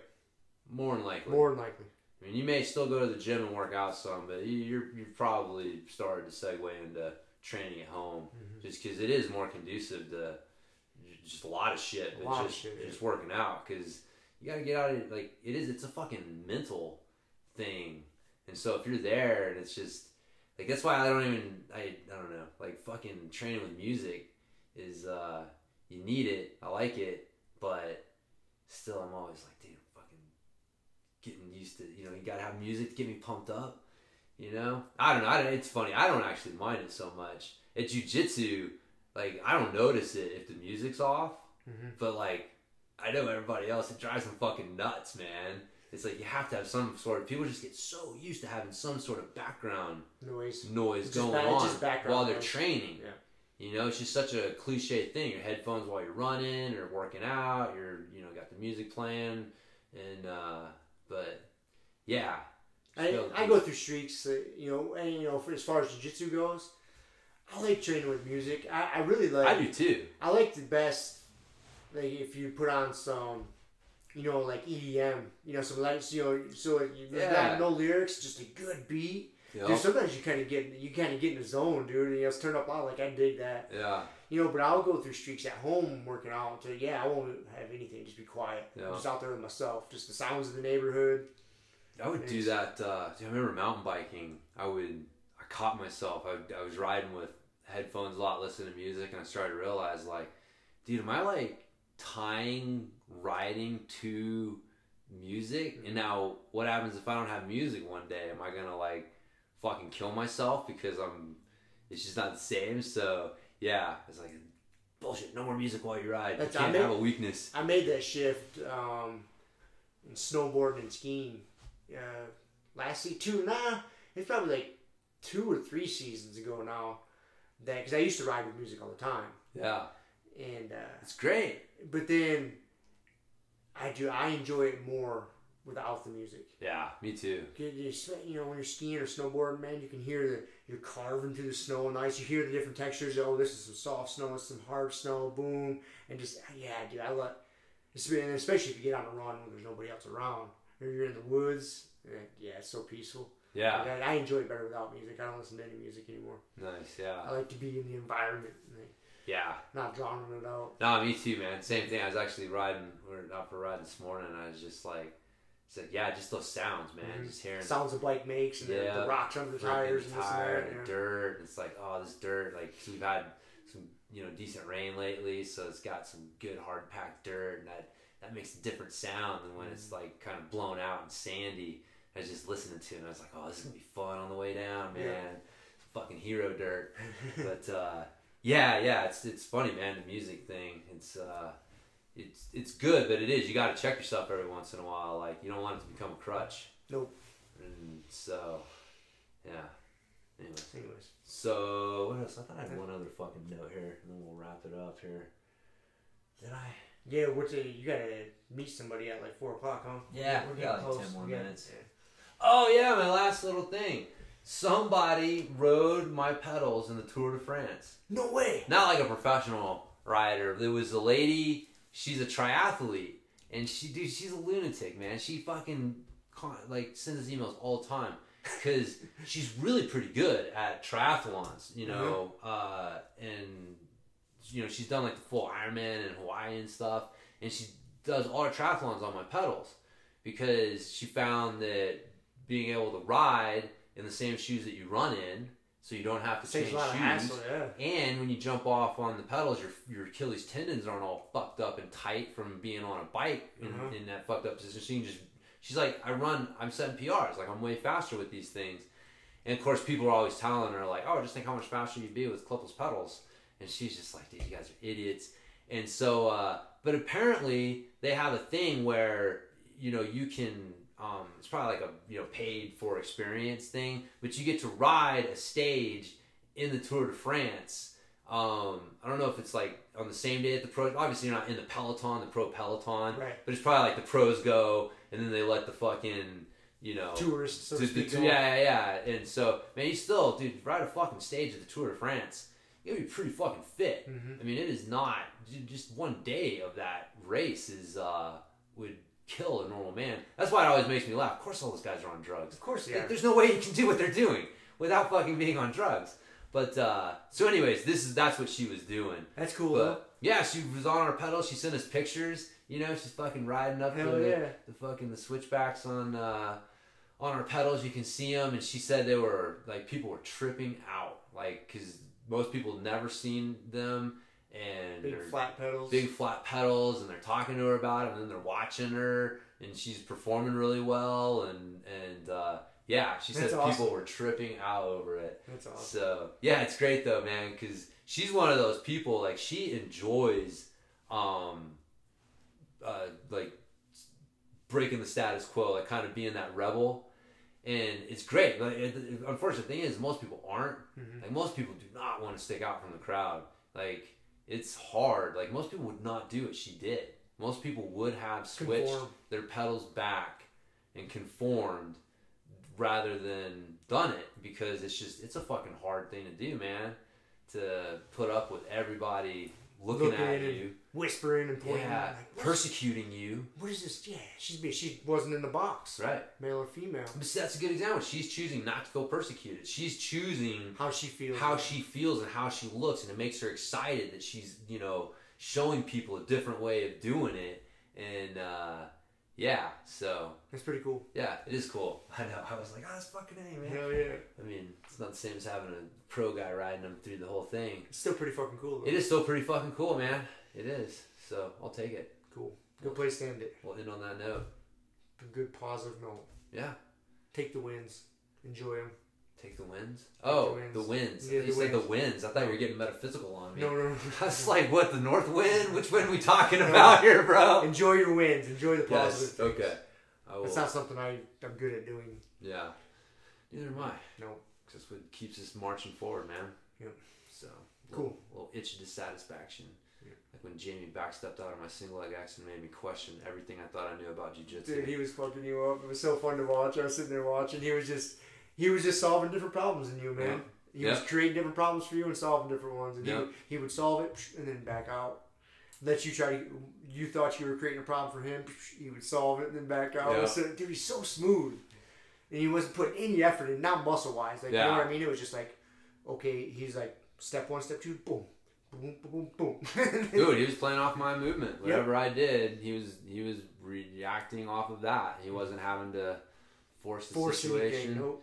Yeah, so I know I had to ask him about it last night when he came over. I'm like, all right, so it's because I wasn't controlling the other leg, right? He's like, yeah, you're not grabbing that other leg, so I can just backstep. And I'm like, all right, as long as I'm on the right path to knowing what the answer was, man, because I had to sit there and think about it, dude, because it was happening so fast, and he did it to me like 3 times in a row. And my mind was just trying to like, whoa, what is going on here? So I had to like sit and think about it. And I was like, okay, I got to get that other leg. I'm just being really lazy about not grabbing that second leg. So It's good. It's such a good lesson to learn. it is good. So it gives me something to work on because I'm not satisfied. Perfect. Right. All right. Don't be satisfied. Don't be satisfied. All right. See ya. Thank you for listening to the Grumpy Guy BJJ podcast. Thank you all for listening. You can find us on Podbean, Apple Podcasts, Spotify, and wherever else you listen to podcasts. Please make sure to subscribe and leave us a review. It really does help and will allow us to keep putting out episodes. If you have any questions, comments, or ideas, hit us up at grumpyguybjj@gmail.com. Also, go to our website, grumpyguybjj.com, and get signed up for podcast updates and get our free BJJ Improvement Starter Kit. That's it for now. So get on the mat, train hard, and talk to you all next week. Down clown with a permanent friend, a hermit now, boom. Doggy stool, foggy, cool, got a froggy outside Molly dude. Melancholy Daisy Duke, hanging by the lace of their shoes. No trace of the tools, shaped into face, fuck the rules. Snooze, you lose. One eye always open, in times 2, no clue. But soon a brief monsoon might give you a view to choose. Stay tuned, include, won't conclude. To the end is near, beware there's consequences for what you do. To me, demon, a devil of many levels, I keep on feeding.